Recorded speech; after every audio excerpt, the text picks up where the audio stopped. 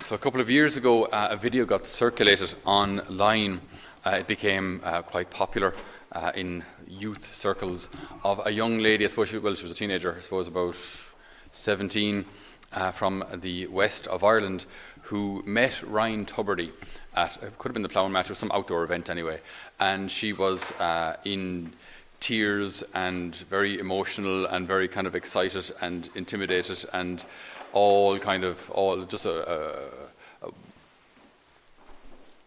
somewhat uncontrolled when she saw him, and he went over and said, "Oh, are you okay?" She was like, "Oh, I'm just so happy, and it was kind of embarrassing to watch for her, actually, if I'm honest. But then he just came over and said, "Oh," and he gave her a hug, and she melted. She just melted on the spot, and it was just so interesting to see how someone can react or could react when they meet someone that they really look up to, when they meet someone that they have almost a sense of reverence towards, when they see someone who they've seen so often on TV, or they've imagined what it would be like.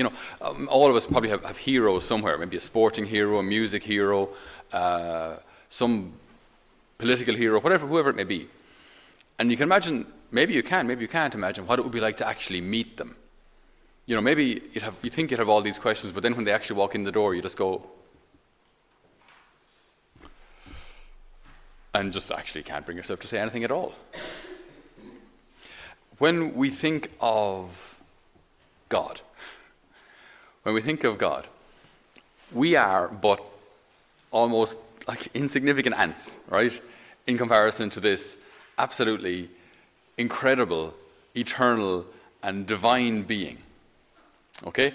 So God has a difficult job because he wishes to communicate to us, even though he's very, very different to us.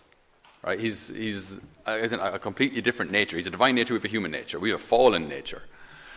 He's perfect. So he has to try and find a way to communicate to us in a way that doesn't just blow us away, in a way that doesn't annihilate us, and yet to communicate the truth of who he is in a way that we can understand. Which, if I imagine our goldfish out there, have I any way at all of communicating to the goldfish what it's like to have a human nature? I've pointed out what the catechism is, and they just don't get it. And I've tried. Okay, so how do we communicate things to a being that's just not like us? The danger is then that from our side, in order to understand God, we can pull God down. All right, and then say, so God's like us. God's just one of the boys. God likes whatever I like. God wants whatever I want, and it's all good. So I've actually brought God down from his throne just to make him one of us. Now, that's not really the way it works, because God isn't one of us. Even Jesus, who shared a human nature like us, also has a divine nature, unlike us. So it's not right for us, in order to understand God, to change God, because you can't change God. No more than an ant can change me. We can't change God. So God is the way he is. That's just an objective truth. God is the way he is. Now, I can try and find a way of getting to him and understanding him, but most importantly, he reaches down to us, because if he didn't, we wouldn't stand a chance of understanding him or of ever entering into a relationship with him. We would never know him. That's why we have what's called divine revelation. God reveals himself. Because if he doesn't, we will never get our heads around him. We'll never be able to understand him. So God has to reveal himself. And when he does, I love some of these Old Testament passages. They're so, I think, rightfully dramatic. When we hear of, for example, Moses, when he meets the Lord in the burning bush. The Lord said, "Do not come near. Take off your sandals, for the place where you are standing is holy ground." And God continued, "I am the God of your father, the God of Abraham, the God of Isaac, the God of Jacob." Moses covered his face, lest his eyes should look on God. Okay, the point I want to make here is the idea of reverence in God's presence. Reverence, right? Moses covers his face, lest his eyes should see God in the burning bush. Then in the first book of Kings, we have something similar with the prophet Elijah. So God wanted to speak to Elijah, but it's just the way Scripture writes this. There was a great and powerful windstorm which rent the mountains and broke the rocks into pieces before the Lord. But the Lord was not in the wind. After the storm, an earthquake. But the Lord was not in the earthquake. And a fire. And after the fire. But the Lord was not in the fire. And after the fire, the whisper of a gentle breeze. When Elijah heard this, he covered his face with his cloak and went out to the entrance of the cave. Covered his face, again, it's a sign of reverence, not to gaze upon God. Okay, so there are numerous examples in Scripture of when God revealed himself, when there were episodes of divine revelation. The person who sees God doesn't go, oh, this is fantastic, and they kind of, as such, kind of just hang out with God. That's not the way they did it. They fell down in reverence and awe before God. So what about us when we fast forward now a couple of thousand years to our own day? So a lot has happened in the meantime. There's the mystery of the incarnation, God becoming man, Jesus becoming one of us. That has happened, and Jesus has died on the cross. So heaven is now open and a possibility to us. So God wants to make himself approachable. He like even the word tabernacle means tent. So when the Israelites were wandering in the desert, God went with them as such in the tabernacle, wherever they were, he was. Similar idea for us today. Wherever we start up a community or a village, or we build a church, and the Lord establishes his tent, builds up his tent with us. He follows us. Okay, so God is with us. But at the same time, God is not just like one of us. So sometimes people look at a church and say, maybe, is it really necessary to have, brass and gold and nice things up here and blingy vestments and things? See, all of these things, none of these are for the glory of man. One day I will die, and this vestment will go to someone else. My chalice as well, it'll go to some other priest after me. All of these things are for the greater glory of God. They're to glorify God, not for the glory of man. So when we approach the Lord, thinking of the patriarchs, thinking of the prophets, how they reverence God, we should approach the Lord with such profound reverence. One day we will leave earth.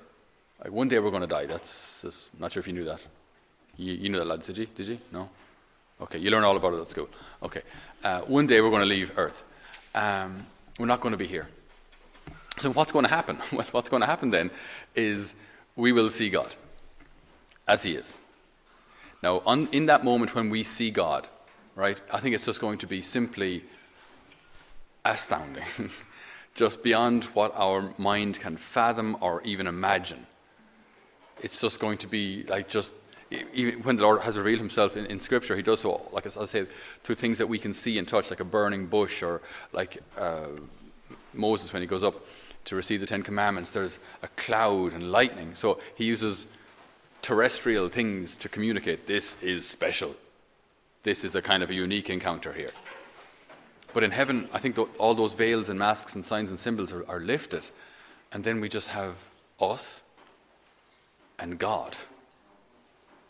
And what's going to be so astounding, amongst many things, is the fact that what God is a trinity. So what God is a community. God is a community. 3 divine persons. God is like a family. And what makes heaven heaven is the love between the members of this community, the love between the divine persons, the love between the Father and the Son, the love from which proceeds the Holy Spirit. And then we're taken into that divine love for all eternity. So you're taken into God. So we have this dignity of being called children of God. And that's not just made up nice theology. It's what Jesus himself says. It's what St. Paul reveals to us so often. Like, we have the Spirit which makes us call out Abba. So calling God not just Father, but calling him Dad. This is our faith. This is anything but normal. This is anything but regular. This is just mind-blowingly incredible. So we will see God, and I know we've seen jokes and cartoons of St. Patrick gets to the pearly gates and meets St. Peter, and these kind of jokes. That's not the way it is. We see God as he is. And in those moments, maybe we will, as such, almost recognize him because we have adored him here, because we have received him here, because we have prayed to him here. There's also a chance that we might get there and he might be a complete stranger to us. We go, Lord, maybe, yes, I've been to Mass, but I have no idea who you are.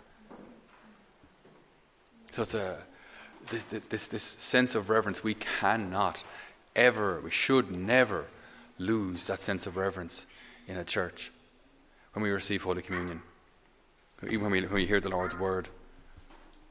Reverence, it's absolutely key. Even in a marriage, it's beautiful to see. We're not so good at it in Ireland. Americans, if you've ever met American couples like in their 50s and 60s, they still hold hands. We don't do that in Ireland very much. But Americans get maybe just a little more confident about expressing their affection.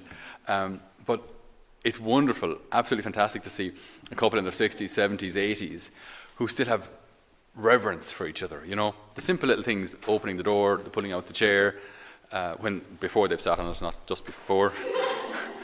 You know, just I know he loves a cup of tea in the morning. I know she loves the Ovaltine in the evening, and you know, this kind of, they know each other so well, they just serve each other. It's just so beautiful. They still have a sense of reverence for each other. Conversely, when that sense of reverence is taken from a marriage, it's horrible. It's awful. Oh, there's the ball and chain. She's back. You know, and like then it's just like it's so sad, so sad. So reverence is key in human relationships and absolutely key in our relationship with God. Because you can still have a relationship with a God that we don't fully know. We can still love a God that we don't fully know. We can still love a Trinity that remains a mystery to us. We can still love him. Just like you can love a person who hopefully, part of whom will remain a mystery to you forever. So the good Lord reveals himself to us. And he is a Trinity. He is a communion of love. And this is heaven, to be taken into this communion of love. So we ask the good Lord today, as we receive Holy Communion, may it be a foretaste to us of the Holy Communion which we will live in for all eternity. Amen.